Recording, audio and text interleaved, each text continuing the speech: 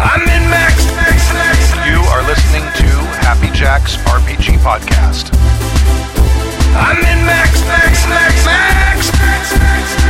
Pursuing the RPG hobby with reckless abandon.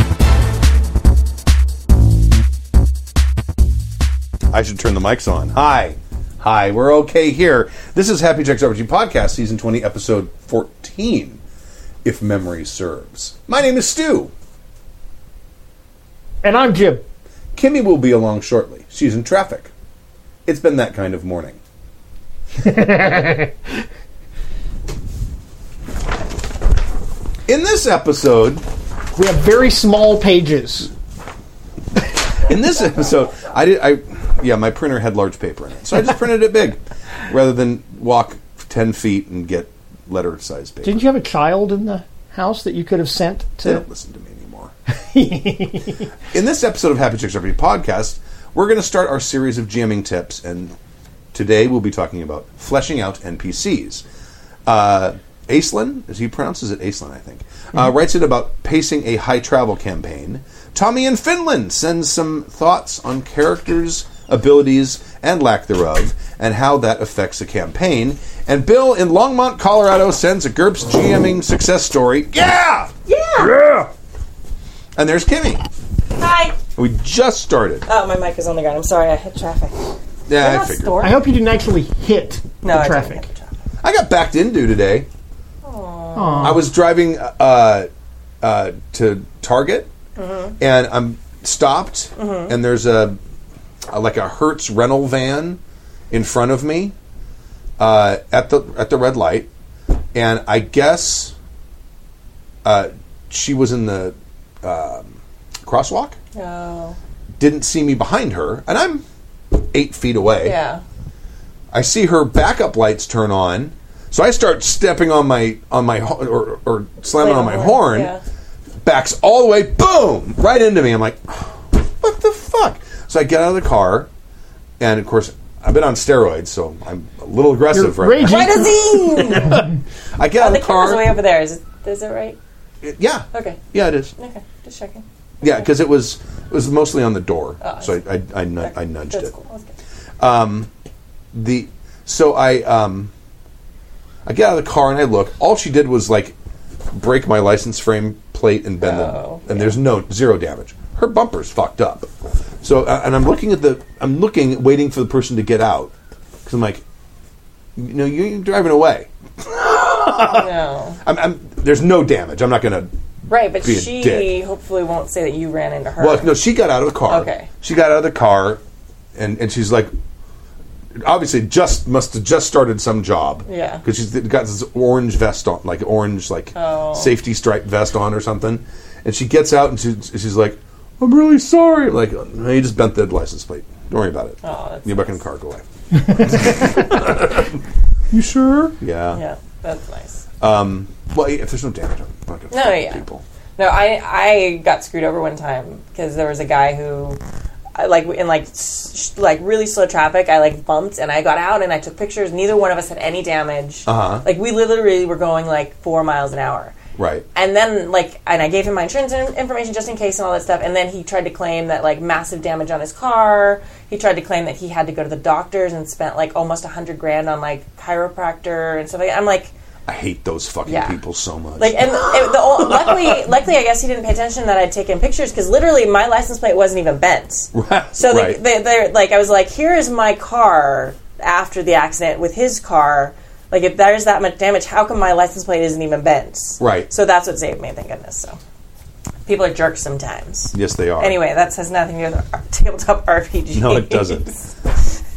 But before we get back to tabletop RPGs, if you'd like to email us, you can email us at happyjacksrpg@gmail.com. It's happyjacksrpg@gmail.com. Oh, I had to take that down. That's okay. We'll fix it. Because when I slammed the door when we were recording, all of the pins fall off. Oh, nice. I'll figure something out. Yeah. happyjacksrpg@gmail.com. On the social media, Twitter, Instagram, happyjacksrpg, all one word, all lowercase, or uppercase if you want. I don't think it matters one way or another. It won't. But it might.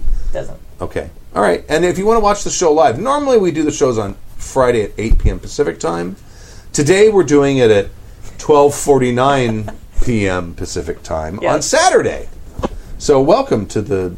There was a few... Oh, Bill's there. Well, yeah, we'll get Bill's away. Yeah, of course. Hey, Bill!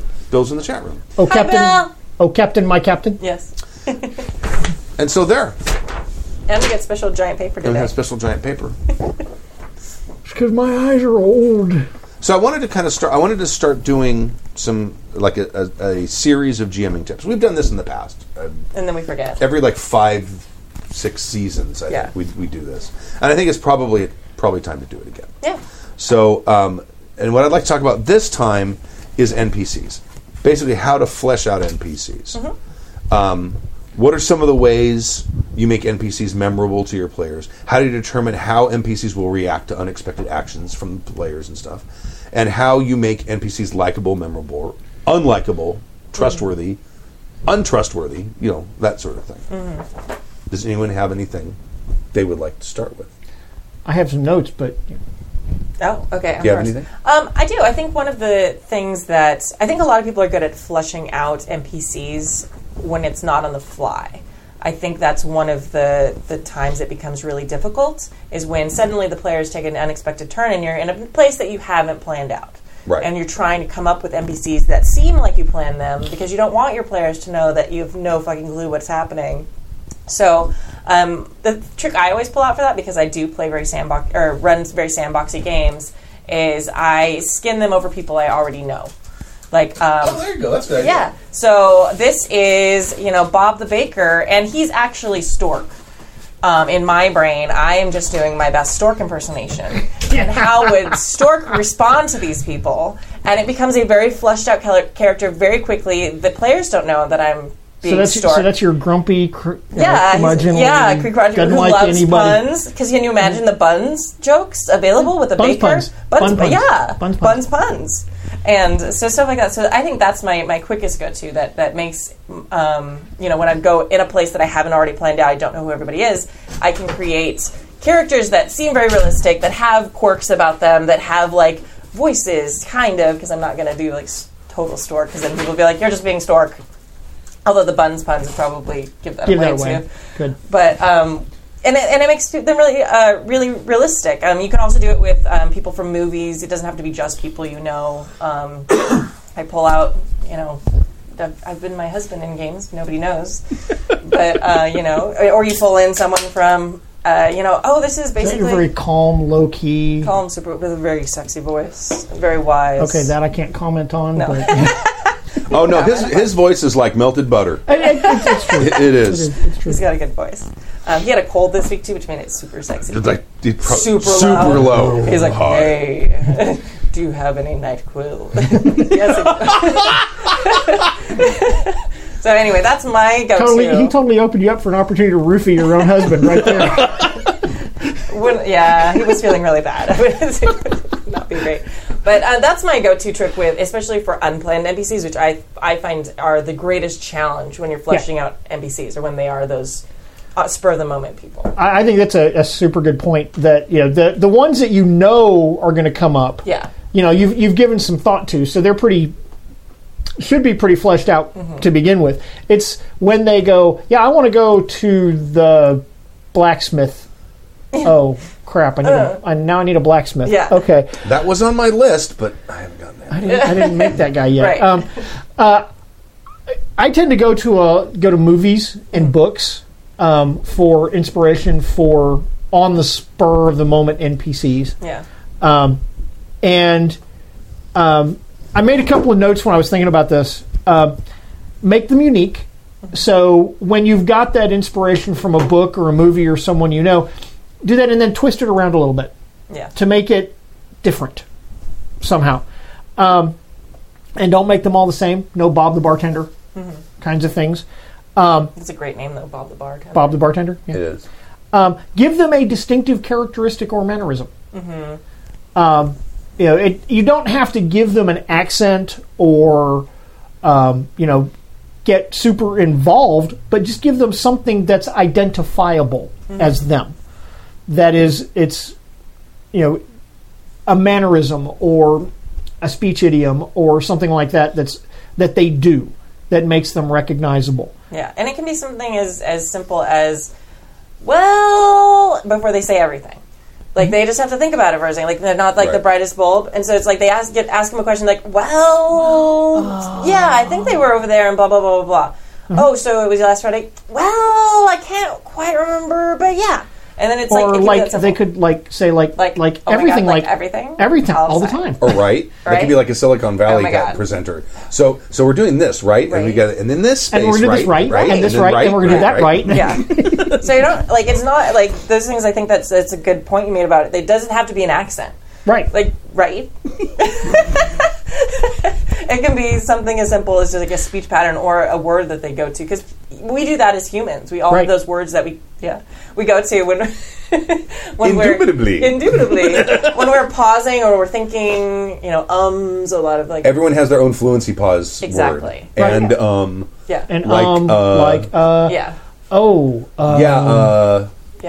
I know. That's my favorite. Right? When you're saying yeah and no at the same time. Yeah, no. Yeah, no. And everyone has a different definition of what that means when they say it. Yeah. No one's definition is quite the same. I think another... Oh, were you going to say something? Go. Oh, no, go ahead. Keep going. I do. I have a little bit of something. I think when you are planning out like a large... If it's an NPC that you've actually planned, knowing their connections to other people in the game. Mm-hmm. See, now I'm thinking about them. Fluency pauses. This is a fascinating topic. It is. Like the blacksmith from the example, Bob the blacksmith. Like, what is his relationship to? You don't have to have it like with everybody. It's not like this giant web, but of the main NPCs that you want them to interact with. Like what are their relationships to each other? Do they know each other? Like, does Bob the Bob the bartender? Bill the blacksmith. Bill the blacksmith, Bob the bartender. Yeah, there we go. And Stork the baker. Stork the sommelier. Yeah, there you go. Do they know each other? Like, do they like each other? If they go to one for information, are they going to get the same information from the other one is a key thing. Like, because that can be, depending on how simple you want it to be, that could be interesting if two people don't like each other and they give separate accounts of something that happened. Mm-hmm. So having, like, those things kind of fleshed out.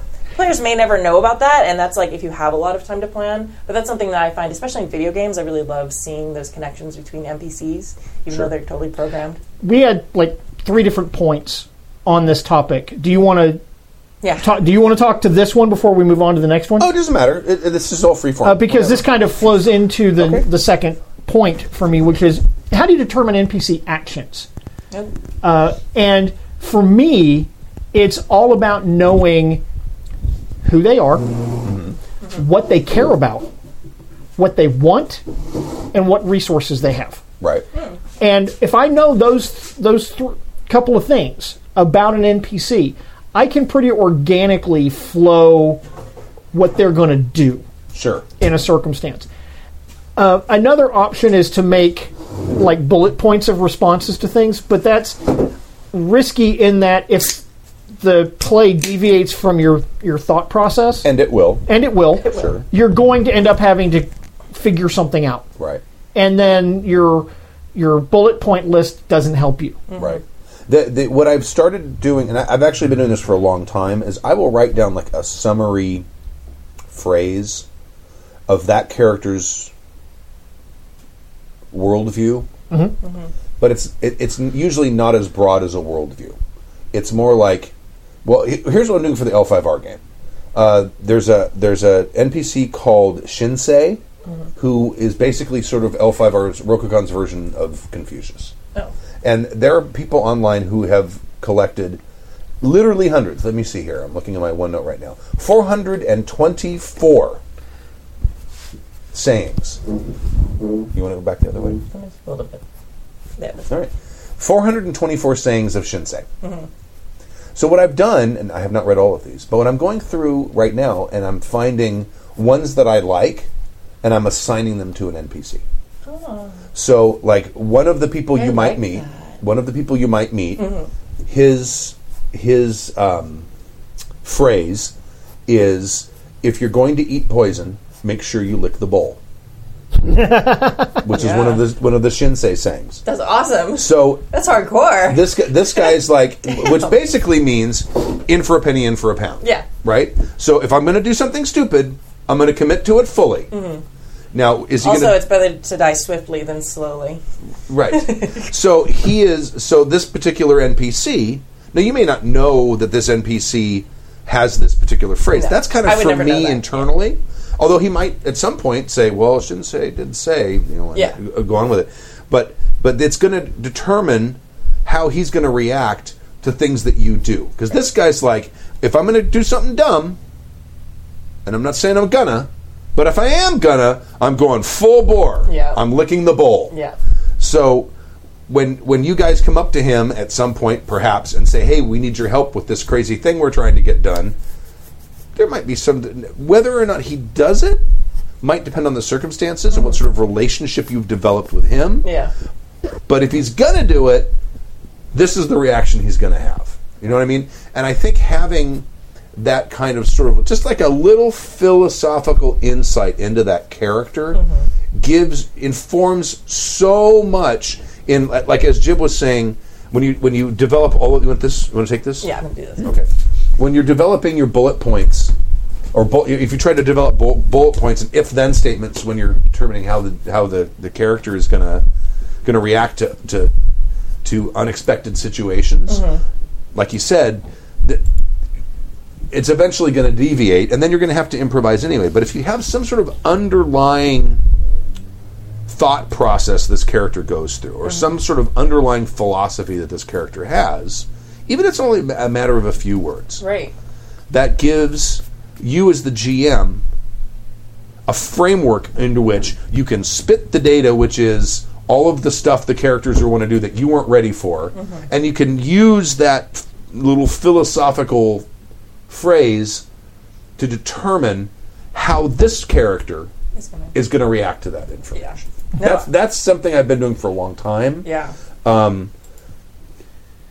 It is in the L5R game. I'm specifically flavoring it with honestly, many of these things are probably Confucius. Probably, because I doubt any of the game developers actually sat down and wrote. I mean, this is like 400 little quips, sayings of Shinzei. Yes. Say one word with your mouth shut. I don't know. See, that one's not useful. Let me see if I can find a good one. Every man is the architect of his own future. True courage is to stand against evil, even when we stand alone. You either live in hope or you live in despair. Our lives are measured not by gaining, but giving. So I mean, and you say each, not all of them, because some of them doesn't make any sense. But like our lives are made by not gaining but giving. What an awesome little philosophical kernel inside of a monk that you guys happen to meet. Right. Absolutely. You know, and that flavors how they approach everything. Yeah, yeah. So it may not say that in this exact situation this is his response, right, but it informs how you would the mindset you would adopt when playing that character. Right. That, to me, that's a much easier way of developing, giving your NPCs that kind of intricacy. Yeah. Yeah. Because it isn't intricacy. It's like, this is his philosophy. Yeah. But if the players don't know it, they're going to see how the guy reacts, and they may think, oh, we got a lead on this guy, but no, maybe you don't, because...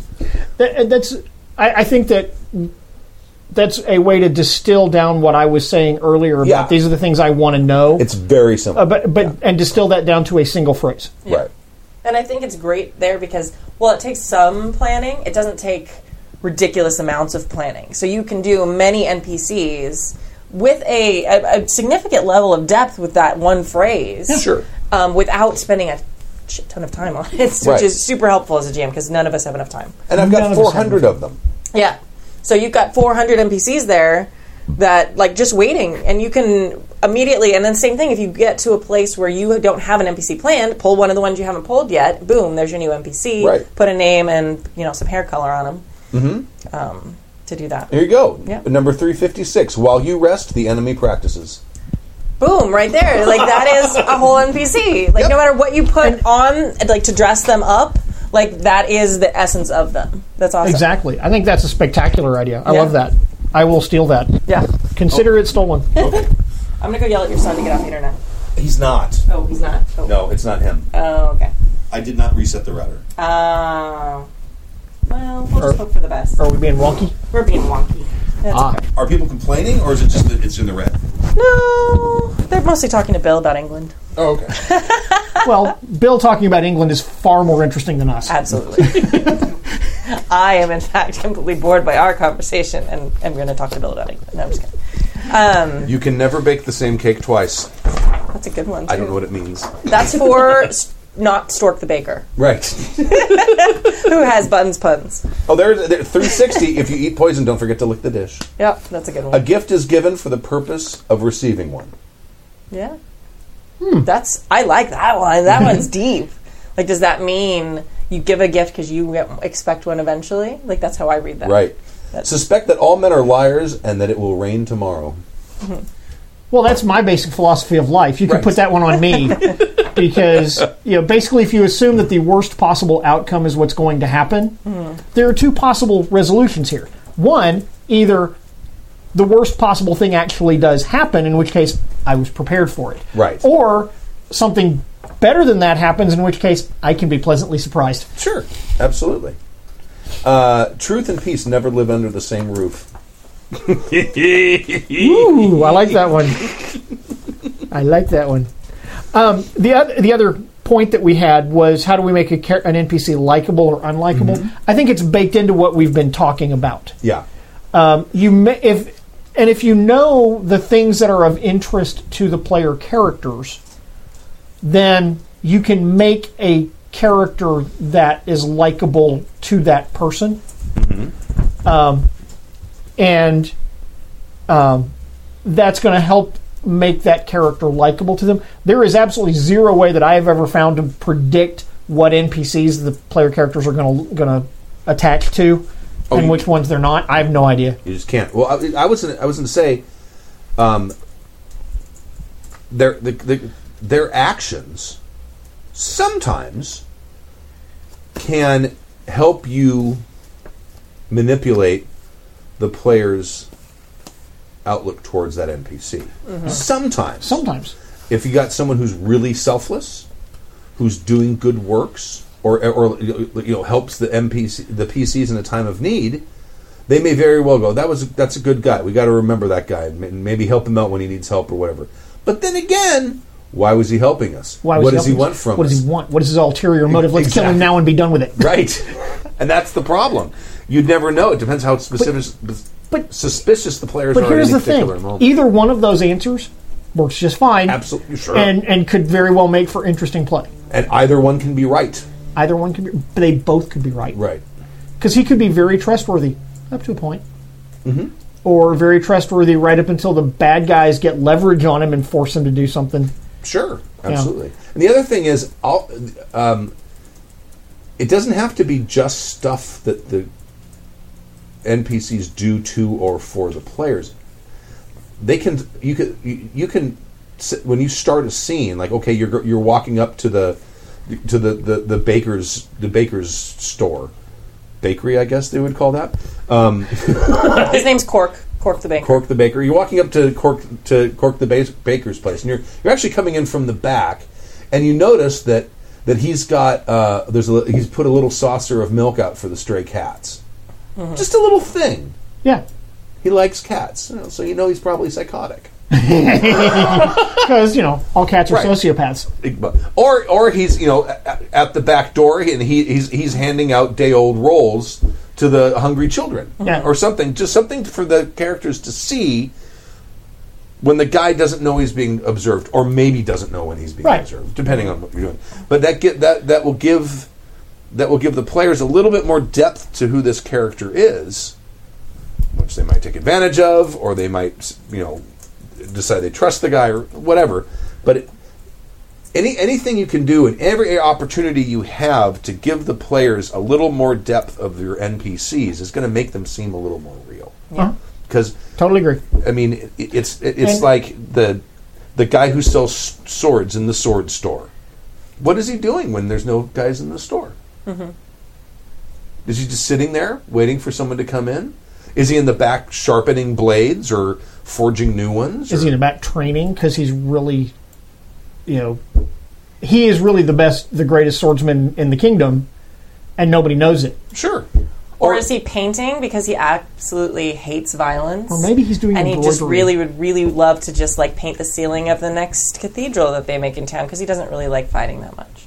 Sure. A million things. Or maybe he goes into the back and gambles with his cousins because he's got a gambling addiction. Oh. Who knows? I mean, to give the players a little bit of insight into these characters when they're not directly interacting with them. Right.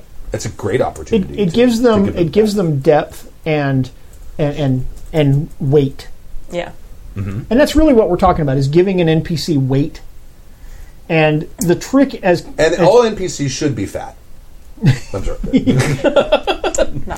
No. And as Kimmy started this whole thing out with, it's those characters you have to come up with on the fly is where the real trick to this lies. Mm-hmm. That's why I've included in my OneNote, I've got this entire 424 sayings of Shinsei, so I can just go, that one. Just, we need an app for that.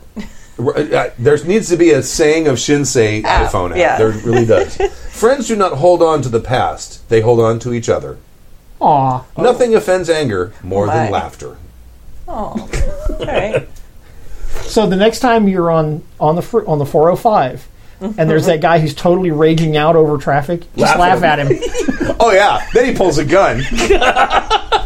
This is L.A. Yeah, that's actually a thing. Yeah, it's really best not to make eye contact with people on the freeway. That's really the safest thing in the world to do. One must bow to offer aid to the fallen man. Ooh, I like that one. I like that. Yeah. I still think the gift giving one is my favorite. That's so like Crane Clan. Oh yeah. Like, ooh, where you can get, if we give something, we get something. Like, perfect. My faults derive from my parents. My virtues are my own. How foolish is this?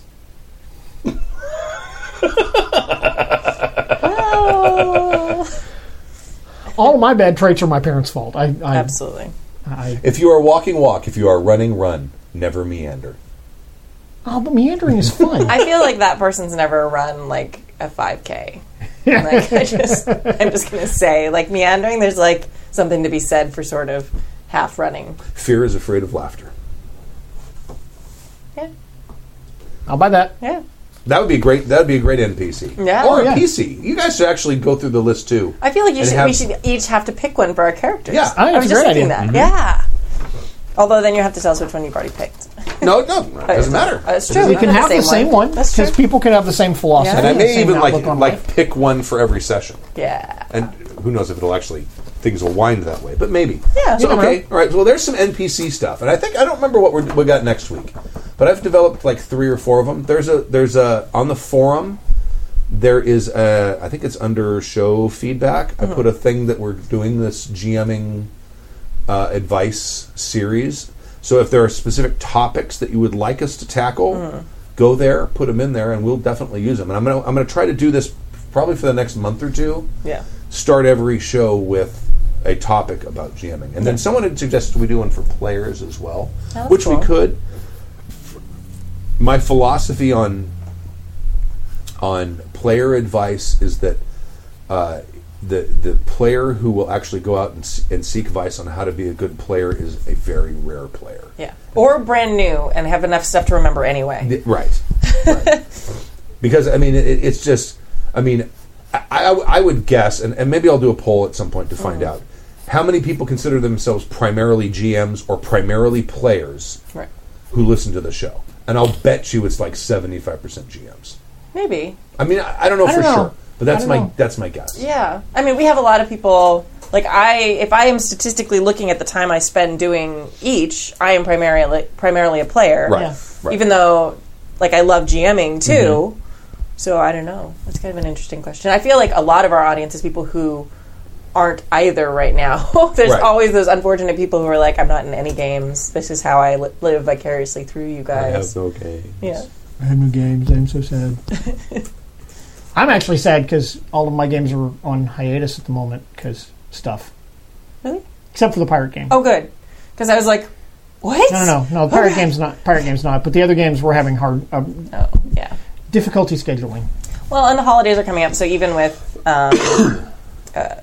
like the stream, like please keep looking at happyjacks.org/schedule because there's lots of changes coming up because of the holidays and things like that. I also want to do a personal plug for a moment. I actually have an article that I wrote a few months ago about creating good NPCs for your games on my blog at goldenlasso.net, and it's called Creating Cool NPCs or something like that. Oh, excellent. So you can read that, and some of the advice that I already gave you came from that article. Brilliant. Yes. And I'm it just comes back around. Yeah. I'm back working on my book on GMing. Really? Yes. What about your moment of truth stuff? That too. The moment of truth core rules are, in my opinion, ready for editing and proofreading. Okay. I'm okay. waiting to get in contact with an editor proofreader who actually does game stuff specifically. Right. To get a quote and see how much it's going to cost me. Okay. And if I can swing it, I'm going to send her the files, and I'll just do it that way. Nice. And then I may do the layout myself because I like doing layout. It's actually one of those things that I actually think is fun. Yeah. So I may do the layout myself. Okay. If that's the case, I'm going to have to start looking for artwork because I can't art. No. That's one thing I can't. That you can't art at all. So I will give myself some kind of budget for that. I really don't want to do a Kickstarter for it. Yeah, that makes sense. I had originally planned to basically front everything, the cost for everything, out of my pocket. Right. And for the artwork that I want, I can't.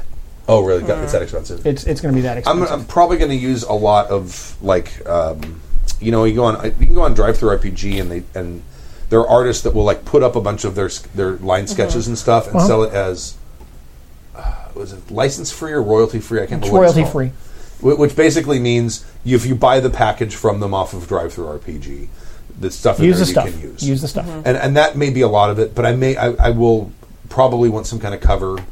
I do have a cover already that I might use. I'm not sure. Yeah. But I'm not sure. I need like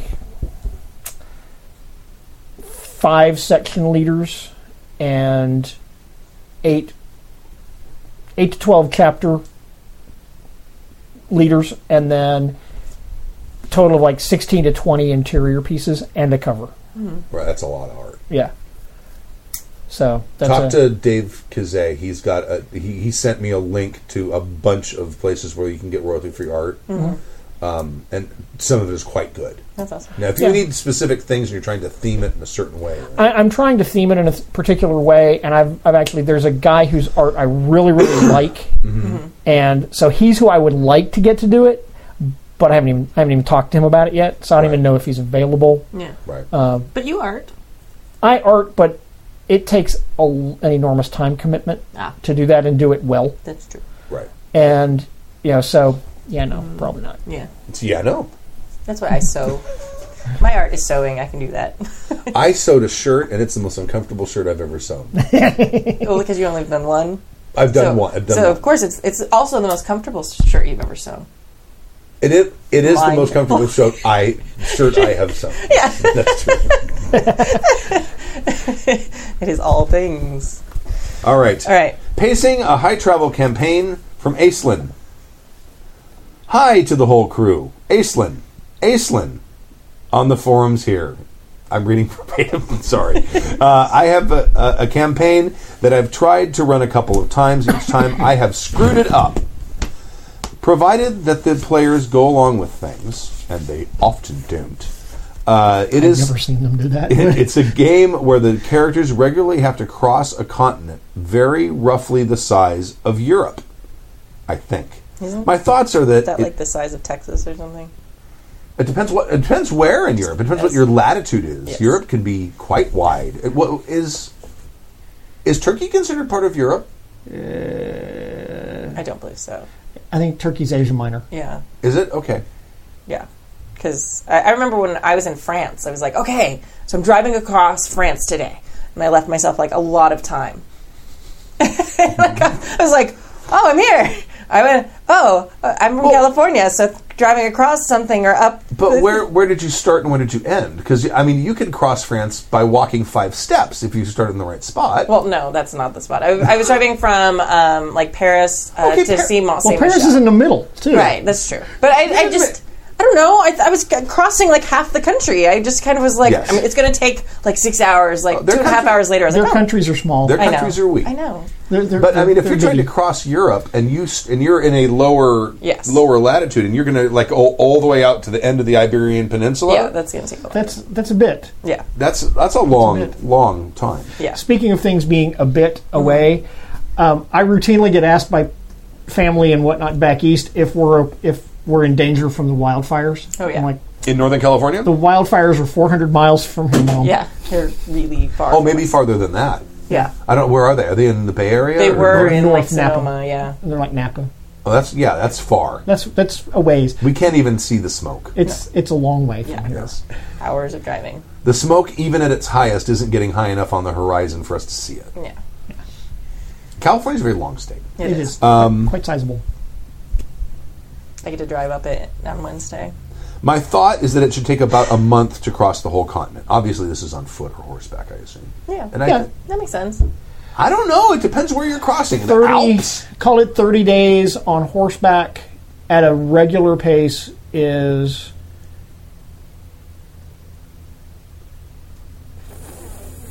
4,500 miles. Oh, okay. Yeah, that's a long way. Yeah. Horses go fast. Yes. Especially if they're used to long travel. If they have good roads. Yeah. Well, even then, as long as it's flat spaces, like horses are pretty good about crossing country. That ain't a lot but of remember Europe. that. And but especially- remember that you can only travel as fast as your slowest person. Right. Or your person who needs to take the most breaks. That's true. Which is usually around 10. I have a story, but no. Unless you're like me and you're old and you have diabetes and you have to pee a lot. Too much information. I have a hard time figuring out the pacing of these journeys. I don't want the trip to be an instant, all right, you ride out of town, and a month later, you ride into town. However, at the same time, dragging it out day by day seems boring and pointless. Okay, day 1, nothing happens. Day 2, nothing happens. I would kill for any advice on finding a middle ground where I can preserve the illusion that they are traveling for a while without sending my players diving for their electronic devices to save themselves. Okay, well, first off, let's not kill anybody. Yeah. Let's. Yeah. It's not that drastic. I have thoughts. Think about how a travel show works for a second. You don't see every little snippet, every little thing. No. You see the highlights. You see the things that are interesting. Right. We're here in Paris at the Right. museum thing. Right. And now and we're things happen. in... Yeah. Right, and then we're going to skip a little bit, and we're Right. going to. And how many times in a movie do we see where things happen, and then the next clip is the train going around the bend off? Or Indiana Jones. Right. Where it's the picture of the map with the little the little dotted plane. line where the airplane's flying. And you have the Right. overlay the plane. Yeah, absolutely. But that's how you convey the sense of traveling over distance and time. But you focus on the things that are dramatically relevant. Right. Yeah. So when something happens, and the other thing I wrote down here is do not leave anything to chance. So it's not a day 1 roll to see if something happens. Day 2 roll. No. I wouldn't do that. You decide these are the things that are going to happen along their trip, Yeah. and they happen, and then you have a travel montage. And I think it's important if you want it to not just be, okay, you guys leave for your trip and you have a month's worth of food and water. Okay, you're there. If you don't want it to be that, and it's perfectly okay to hand wave travel like that if the travel's not dramatically relevant to what Right. you're doing, or if you don't hand wave want it to be. Yeah. But if you want to have a situation where you have determine ahead of time moments to say, okay, when the party gets to this point, they're going to come across a traveler who's being waylaid by highwaymen. And when they get to this, and it might have a story relevance to it, maybe it's just an interesting event that happened while they were traveling. Or as they're coming into this city, they see a bunch of people leaving and the city's under siege. So they can either get involved or they can go around because that's not their adventure. Their adventure is Over there. is that way. Right. So, but yeah, I agree with you. Just figure out 2 or 3 things and narrate it out. If you want to actually give them the feeling of the time that the travel is taking, Yeah. do a little bit of resource management. You don't have to do a lot of it. You don't have to get into the infinitesimal part of it, but have it, the things come up where, okay, it's been a week. Everyone mark off 7 days worth of food and 7 days of water, and give them a little bit of narrative about that. Not interactive role play. This is narrative, right? Yeah. So so you've been traveling for a week. Make sure you mark off a week's worth of rations and water and whatnot. And while you've been traveling, and I like to farm this out. Mm-hmm. I like to farm this out to the players. So, what was the weather like while you were traveling? Right. What did you see? Tell me. Savage Worlds has a great mechanic for this. Right. It's called the interlude mechanic, and basically you ask them a question, and there's a card mechanic where you draw a card, and if it's spades, it's something about a combat kind of thing. If it's hearts, it's a social or romantic kind of thing. If it's diamonds, there's treasure. If it's a club, there's some kind of hardship that comes up, and the player comes up with a story about that thing, and that gives you a chance to let them be the ones to do the narrative. Sure. So one, you don't have to do it every time, right? And two, it brings them into it.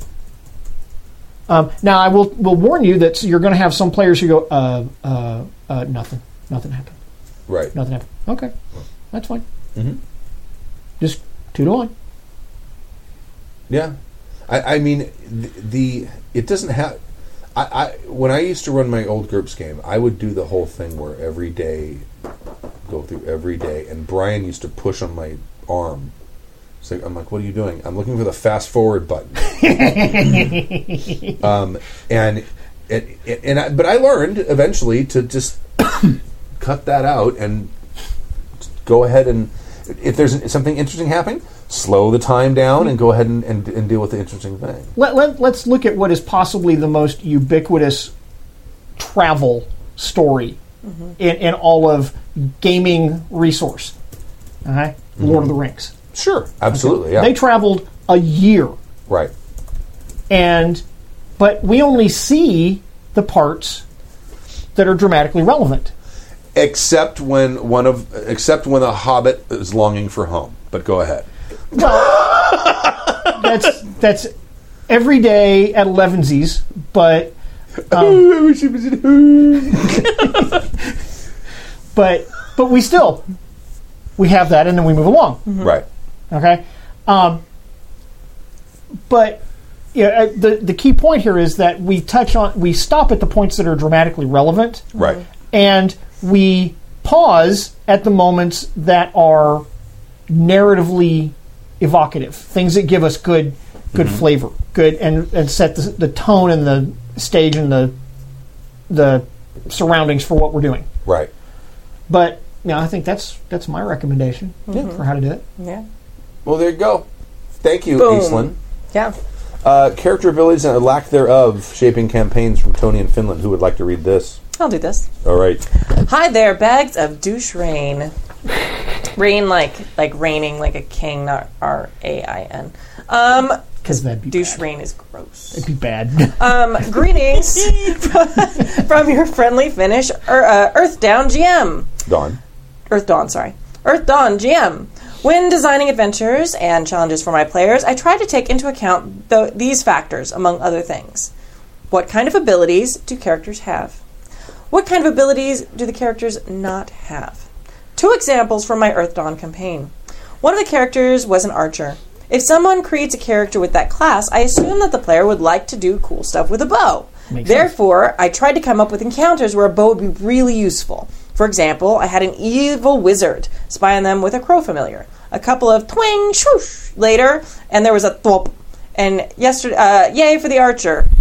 I feel like someone who does better mouth sound effects should probably have read this email, but whatever. Yay for the archer. Yeah. Oh, or... I meant the onomatopoeia. Yeah, there we go. And Thank you. Splurk. Insert all of that into my reading. Thank you. we need to get you into more comic books, though, Kimmy. Yes, that's something my life needs. No, Absolutely. actually, Mad Magazine. Mad Magazine Oh, would okay. be good. That's where you get words like doot. Well, I have the words. I just don't have the... I go doot, and it sounds... No, doont. Doont. Okay. I have the words. I just don't have the. I don't know. You just did it. I know it's weird. Very good. Very awesome. good, Kim. All right. Spectacular. All right. I'm leveling up in my onomatopoeias. The example for lack of ability. The characters decided to walk through a massive jungle, although they had other options. In Earthdown, there is a character class called Scout, which specializes in survival skills. The group didn't have a scout, didn't hire one, and had no survival skills. I made them feel it. I used the survival rules in the game to the hilt. The characters had to find water, food, shelter. Whenever they missed a survival roll, they got negative modifiers on actions due to fatigue. This made them be more cautious, and they tried to avoid combat encounters until they got healthy again.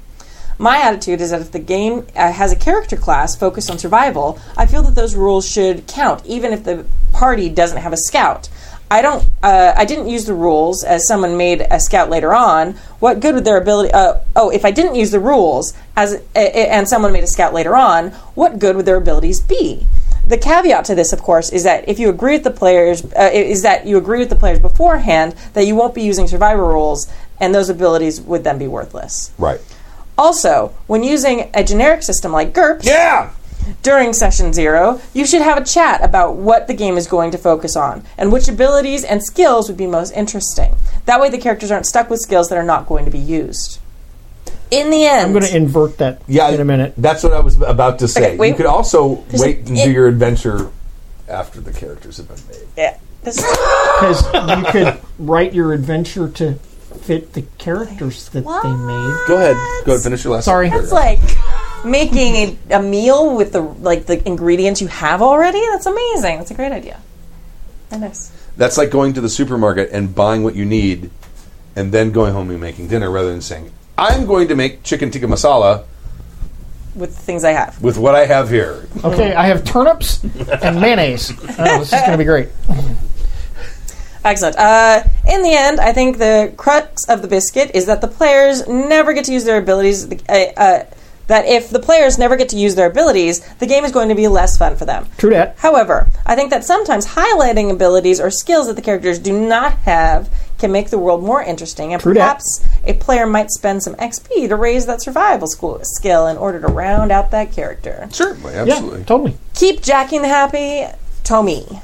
Magic _octopus on the forums. Cool. I take the view that if a player puts a skill on their character sheet, they want that skill to come up in the game. Absolutely, they want that to happen. It's the same thing as with hindrances or... Well, if it's a game system where you get to pick. Traveler. Yeah. Even then... My character has a foreign admin. I really don't want to use my skill every time. That's a fair cop, but at the same time, if I can find a way to make that interesting, absolutely. and relevant, absolutely, yeah. If they have to break in a place and find information, that's very exciting. Like, I had a really good point coming. Is that someone's phone? That was mine. Okay, because there's no trains here. No, that was a dramatic. That was a dramatic flourish. That was the dramatic noir chord. Oh, I thought it was a train. Oh no. Yeah. So, yeah. So it was so dramatic that I actually forgot what I was going to say now. No, but if they break into a place and they have to find information in the offices of, the Empire or whatever, suddenly that admin skill's like, holy shit, I've got foreign admin. I can do that. I can totally I know how to navigate the bureaucracy. Yeah. I know how to penetrate the bureaucry. This is Unix. I know this. Yeah. So here's kind of my prime example for this is when a player spends points on social skills. Yeah. Mm-hmm. And then they never come up in the game because all they ever do is fight. Right. Oh yeah. And to be completely fair and in complete disclosure, I did this. I did this to Gina. I didn't mean to, but I did. Right.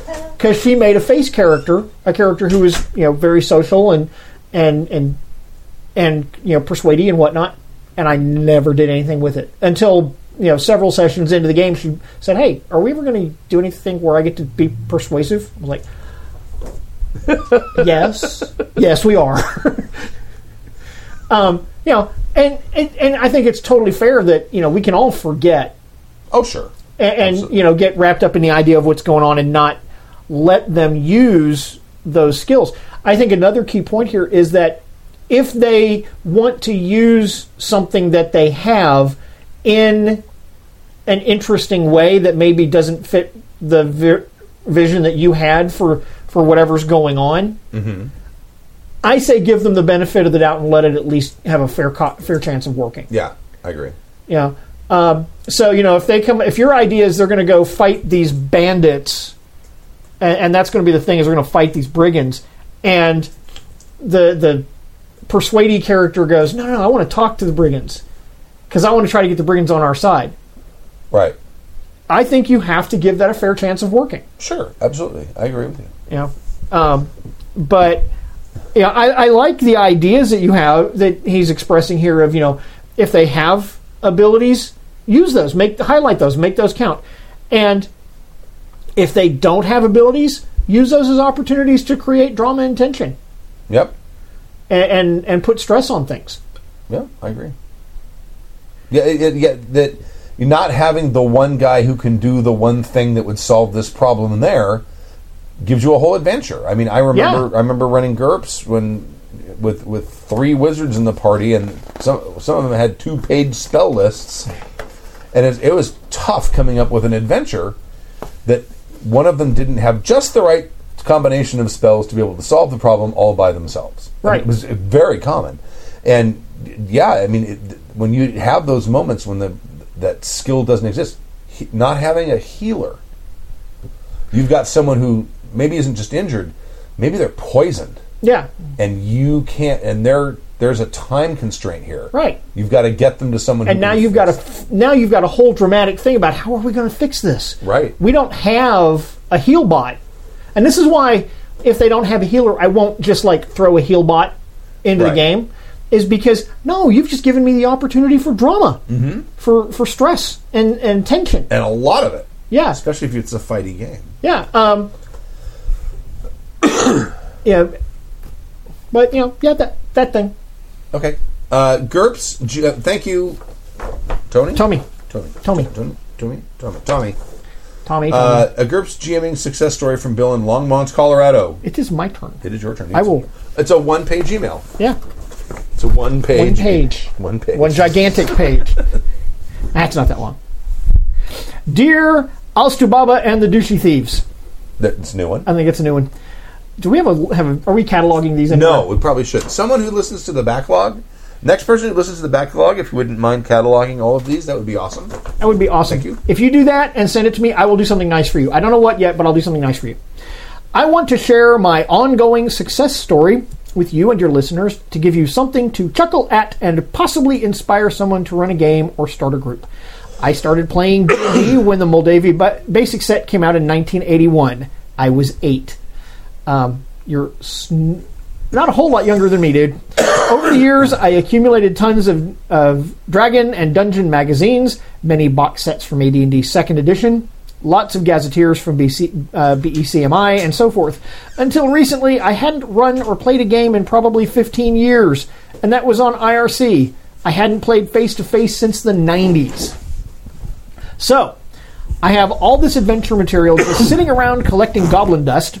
I decided to start a group and use GURPS, Dungeon Fantasy, to run some of the material. I haven't seen this yet. I'm assuming it's just GURPS boiled down into a... it's basically GURPS Basic with fantasy flavoring. Okay. I have the box set. I'll bring it up so you can see it. I'd like to see it. I talked my wife and my in-laws into playing Caldwell's Castle from B1-9 in search of adventure, using a very light and loose DF rules. They weren't all that into it, and after my wife left me, hopefully unrelated, the game wasn't that bad, the group sort of fell apart. I can't see why they wouldn't want to play a game they were barely interested in with their ex-son or brother-in-law. What the fuck? I don't know. What the fuck? I don't know. I had to regroup. I talked a few coworkers into playing. The only slot available to everyone was 11 p.m. to 2:30 a.m. on whichever of Tuesday or Thursday night we were all free in a given week. Oh, dear God. We dark hours. I'm old. I go to sleep by then. I created basic versions of the D&D classes using 150 points and the DF templates as guidelines and let them each choose one and tweak it a bit. We started out with a barbarian, a knife-throwing halfling. I just had a funny thought. A bard. Later we added my new girlfriend, success number 2, and her daughter, Elven Ranger, and Pyromaniacal Wizard, respectively. I'm going to guess the kid played the Pyromaniacal Wizard. Yep, because all kids are pyromaniacs if given the opportunity. It doesn't say, child. We don't know ages. True. That's true. Yeah. How old are your kids, Chip? My eldest daughter will be 30 next week, and my youngest is 24. Right. So the daughters may not be like your daughter. Well, that's true. My daughter is... Your daughter will still make a pyromaniacal wizard when she's 30. Oh, given the opportunity, yes. She will. And her daughter, though the latter can only play occasionally due to the fact that she's in high school. Oh, okay, there we go. Oh, there you go. And her mom won't let her stay up until 2:30 a.m. playing games for some reason. What? Even on a weekend? They play Tuesday or Thursday. Oh, yeah. No way. We had a druid, but scheduling got in the way of that, unfortunately. And a couple of weeks ago... druids are always hard to schedule. I know, right? They have this weird concept of time. They think everything is like sun, the sun and moon and whatnot. It's weird. I played a druid. I made the damn schedule. And the barbarian's girlfriend joined us and is playing a monk. I have no idea how to GM a monk. I've never played one. This should be fun. Everyone's been having a blast. No one aside from me knew how to play GURPS, and I've never actually played. Most of them had never even heard of it. Yeah. I told them they didn't have to know anything but how to roll dice and have fun. That's what they did, and it's working. Excellent. The barbarian has super jump and axes named Ass Splitter and Groin Gasher. Nice. As you do. The bard has an ice harp and likes to draw wieners on the faces of statues. He's 19. Before we turn them back to flesh after killing the Medusa and acquired a white ape ally. Okay, did you guys hear about the pilot who drew a penis in the sky with smoke? I did. That's awesome. Yeah, he's been grounded. Yeah, I know. Yeah, dude, you just let's pitch in and get him a medal. Because he's Navy or Air Force, I forget. But it's the military's going to frown on that. Oh, he was a military pilot. Oh, yeah. I thought it was just some guy who had a plane. Oh. Nope. And apparently it's not the first time it's happened. Of course not. Because never mind. Because guys draw penises on everything. I can say this in my years as a school teacher. It's a thing that happens, no matter what age. And if you are serving in the military, you're still in the age where you think that's hysterical. You think that's hysterical? Yes, but I don't draw them anymore. No, don't believe that. Very rarely. No. It's not necessary. Yeah, I literally, 2 days ago, took this little paper from a kid in my class, and there's a little penis on it. And he's just, mortified looking, and I was just do not laugh, do not laugh. Look disappointed, don't laugh. Throw it in the trash, don't laugh. Yeah. The halfling, who has kleptomania, steals everything he can, and his targeted attack eye with knife and crossbow is so high, I'm finding it difficult to challenge him without making everything puddings and jellies. However, return missile has a defense against a crossbow targeted attack to the groin is fun. Excellent. And yes, he failed his knockdown and stunning check and passed out. The ranger is just getting started and hasn't quite found her shtick yet, but she certainly likes being able to kill two mooks a turn. Don't kill mook. We like mook. We like mook.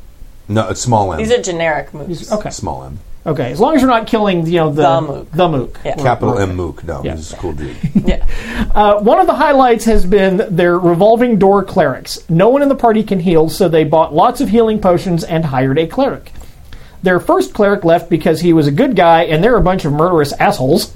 The next one was chaotic cleric in the laws, and the in-laws had met in Caldwell's castle. I turned her into a mage who was pretending to be a cleric for hire and let the party hire her. They liked her, and she was a nice fit. I developed some motivations for her, and now she's off-scene waiting for a good time to come back.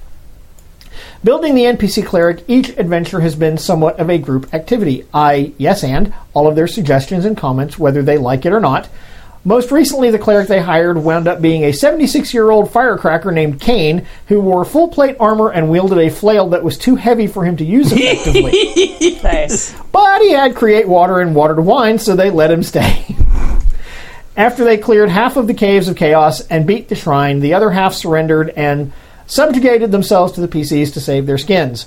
Now the party has a small goblinoid army in reserve led by some NPC friends they made in the same adventure, and I can try out some GURPS mass combat rules sometime. Excellent. Nice.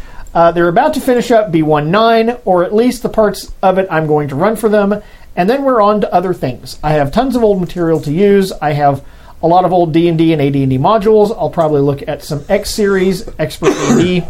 I'm itching to run the Temple of Elemental Evil or the Queen of Spiders, but that's probably going to kill them. Yes. Yeah. So we'll probably run those separately. I may run some Al-Qadim stuff on the side so the high schooler can play. I have Spelljammer that I'm going to convert into some variation of Sailing the Clouds and Skies. I have lots of Greyhawk, Ravenloft, and Forgotten Realms crap. And, of course, there are all the unused ideas bouncing around my noggin. There's plenty to choose from. They've been saying lately that they want to fight a dragon. That's risky. And are disappointed that they haven't seen one yet. So that's going to happen. Remember, they're playing GURPS, not D&D. Wish them luck. Yeah, the only time I can recall putting a dragon in a game is when I ran the Vietnam era game. Oh yeah, where a bunch of U.S. soldiers go down into the Underdark. Yeah. Yes, and they were able to kick the shit out of a dragon with automatic That's rifles. super awesome. It actually was not very difficult for them. No. The last time I put a dragon in a game was the Pathfinder game I ran for Gina and some other folks. Mm-hmm. And so they go into the lair of the dragon. They don't know it's a lair of a dragon. Mm-hmm. They're supposed to be treasure. That's always best. Yeah. It's supposed to be a treasure. That's the only way they get in really there and they realize it's a dragon, and in true dragon fashion, it wakes up. Yeah. Yeah. Actually, the dragon was awake the whole time because it was one of my dragons. My dragons, you don't find my dragons asleep. Yeah. This doesn't happen. But he's acting like he's asleep and is literally just like laying waste to them. And Gina goes, feeble mind. And I said, okay, you have to get past his spell defense. She rolls, gets past his spell defense. I said, okay, now he's got to roll saving throw. 1. Oh, shit. Okay, she just feeble-minded my dragon. Yep. That's awesome. That's a cool moment for a player. No, it was a beautiful moment. Because you made it hard, and they still succeeded. Right. And they went into it thinking they were going to die. Right. Yeah. And the dragon now having an animal-level intelligence is like, yeah, I want to get foe. That's all I want. I want to get foe. Right. I just want to get out of here. They're hurting me. I'm asleep. I'm leaving. I realize that game blogs are a dime a dozen these days, but if anyone wants to read the summaries of our adventures, search for the In Search of Adventure group on Facebook. Thanks for the hard work and weekly entertainment. I wouldn't have started playing again if not for you guys. Excellent. Yay! Awesome. I'd like to hear some more stories from people who have combined GURPS and old school D&D. Cheers. Nice. Bill in Longmont, California. P.S. Drink. Colorado. Colorado. I said California, didn't I? You said California. I'm sorry. That's all right. I'm a bad person. Yeah, but that's different. Well, yeah. Unrelated. Now, I think that sounds like a totally fun, awesome game. It does. And Mike Olson, who from Fate, likes to take and mash up D&D adventures and then do them in Fate. Mm-hmm. Which is a lot of fun, too. Right. Yeah. All right. That's it. We're all done? That's all we got. That's all Amazing. we got. That's it. Well, you do the thing then for this one. Oh, we're not playing Moat tomorrow, right? Right, we're not playing Moat. No Moat. And if we could get Stork, we could do L5R character gen, but Stork can't make it. Stork can't make it. You know, if Stork can't make it, we can always swap him out for another player. I have someone in mind. Really, the way to handle that is kill just kill him. Yeah. It really is. Yeah, no, he'd definitely kill you. He'd totally be dead moment. Like I said, the next couple weeks with the holidays and stuff like that, our schedule is a little bit haywire. I am updating our schedule at happyjacks.org/schedule. Check that out. Also, make sure you're following us on Twitter, because that's generally where things are getting posted if things get canceled. We also post it on the Twitch page itself. But sometimes there's a little bit of delay I've noticed in that, which is a little odd. I don't know why. Really? Oh. The actual event list doesn't update right away. Oh. So one of the cool art and stuff that I spend hours doing, because for some reason you can't do reoccurring events. So every event has to be created separately, even if it happens every week. I'm not bitter. It's fine. I mean, Twitch is in beta. I mean, right? They are in beta, right? Well, new Twitch beta. They're doing a new beta. A new beta. For a new site. The whole thing. No. Well, oh, it isn't? No. Just the new look of it. Twitch has been around for like a really long time. They're not in beta. Mm-hmm. Windows has been around a really long time, too, and I tried to restart my computer. Point. Okay, Good point. But Microsoft released Windows 95 to the public with 64,000 documented bugs. And that's just the ones that they told people about. That's true. People suck. All right, we're done. All right, thank you. Thank you, guys. Check out happyjacks.org/schedule. For new stuff? Yep. Here we go. Why do you think it's so quiet? We're listeners of Happy Jacks. Thank you for joining us for Season 20, Episode 14 of Happy Jacks Podcast. My name is Stu. I'm Kimmy. I'm Jim. No, And we'll see you next week. And Monday we got a game. we do. And Wednesday we got a game. No game Yes. tomorrow. Maybe something might come up, but who knows. We'll see. And then next Friday, Ready? join Friday, 8 p.m. Pacific time. Thank you very much. We'll be here. We'll leave with a song. Yes. It's red, sword exalted, GURPS or Dungeons and Dragons, hero Pathfinder, fate or savage lands, evil plans will be usurping, though we could do with less burping. Happy Jacks podcast will be douchebag song.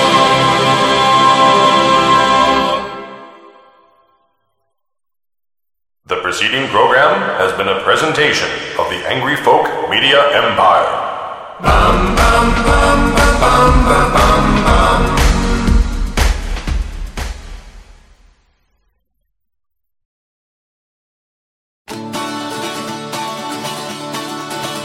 Oh, whiskey, you're the devil, you're leading me astray. Over hills and mountains into America. You're sweeter, kinder, decenter, you're spunkier than Tay. Oh, whiskey, you're my darling, drunk or sober. So now, brave boys, we're on the march and off to Portugal and Spain. Drums are beating, banners fly, and the devils all home will come tonight. Oh, love, fare thee well.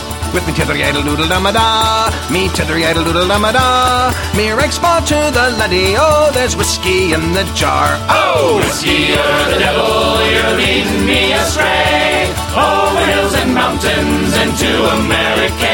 You're sweeter, kinder, decenter, you're spunkier than Tay. Oh, whiskey, you're my darling, drunk or sober.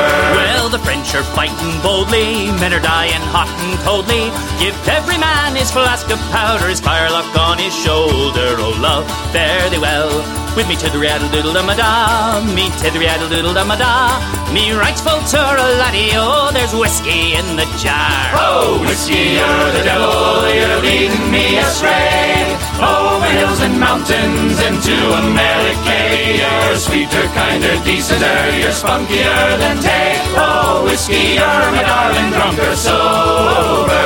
Says the mother, don't you wrong me, don't take me daughter from me, for if you do I will torment you, and after death me ghost will haunt you. Love, fare thee well. With me tither-idle-doodle-da-ma-da, me tither-idle-doodle-da-ma-da, me right full to a laddie, oh, there's whiskey in the jar. Oh, whiskey, you're the devil, you're leading me astray. Over hills and mountains into America. You're sweeter, kinder, decenter, you're spunkier than Tay. Oh, whiskey, you're my darling, drunk or sober. Oh, whiskey, you're the devil, you're leading me astray. Over hills and mountains into America. You're sweeter, kinder, decenter, you're spunkier than Tay. Oh, whiskey, you're my darling, drunk or sober.